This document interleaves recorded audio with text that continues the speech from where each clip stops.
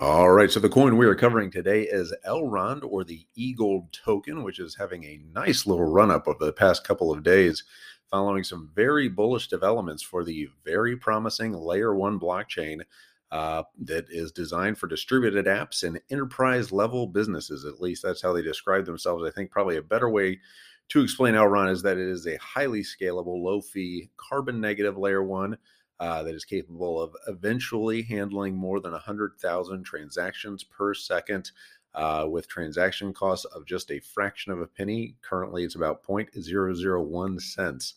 And I don't know about you guys, but whenever I hear Elrond, I just immediately think of L. Ron Hubbard and like crazy Tom Cruise jumping on couches and stuff. But that's probably just me. But the blockchain project, not the Scientology project, has a lot going for it lately, definitely with the announcement yesterday that they will be partnering with Cardano to become the first non-native cross-chain collateral asset on Cardano. So this will add the ability to transfer digital assets between Cardano and Elrond, bridging the gap between both ecosystems, which is pretty amazing. And for sure, one of the reasons EGLD is up about 9% today to about $263 per EGLD, and their market cap has just surpassed $5 billion, which does seem pretty lofty. It's come a long way in over the last year, but even when you compare that to the market caps of the other layer ones in the space that they're competing with, like a Cardano that's at 73 billion, Solana at 50 billion, Terra at 18 billion, Avalanche 14 billion, you can start to make a case that Elrond, for all it's got going, still has a lot of room to run here. Obviously not financial advice, do your own research. I'm not a financial analyst, et cetera, et cetera. But as they continue to build out their DeFi ecosystem, I think the sky is the limit. Elrond just passed 800,000 wallets, and EGLD is now 60% staked.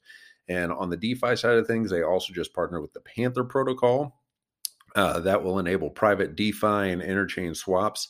This will bring interoperable privacy and more like compliancy-friendly disclosure mechanisms to Elrond, which will be much needed as governments continue to crack down on non-KYC DeFi.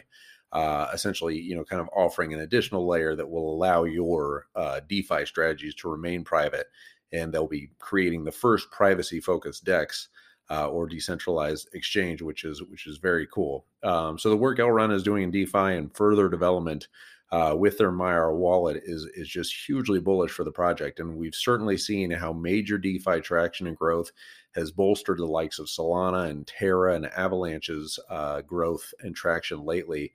And I suspect once we start seeing those big, kind of like future VC investments around providing liquidity in those kind of programs for Elrond's network, that will cause a similar surge in price that we've seen with those other protocols over the last couple of months. Man, I cannot talk today.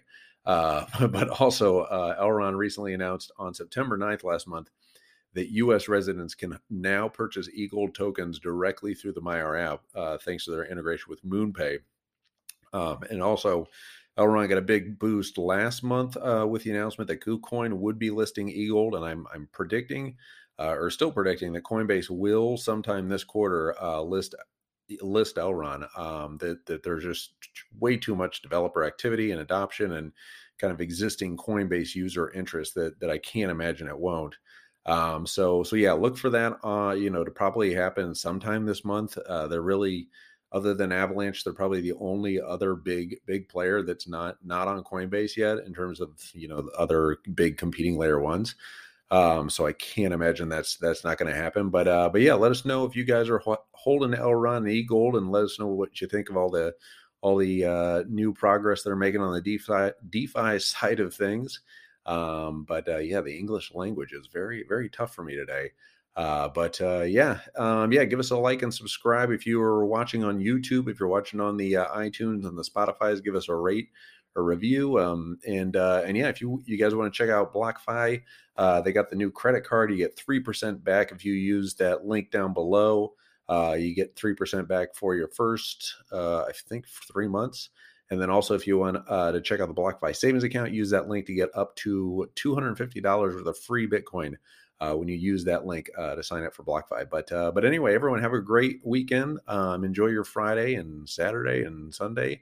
And we'll be back tomorrow with another coin analysis right at 5 minutes. We killed it. There we go.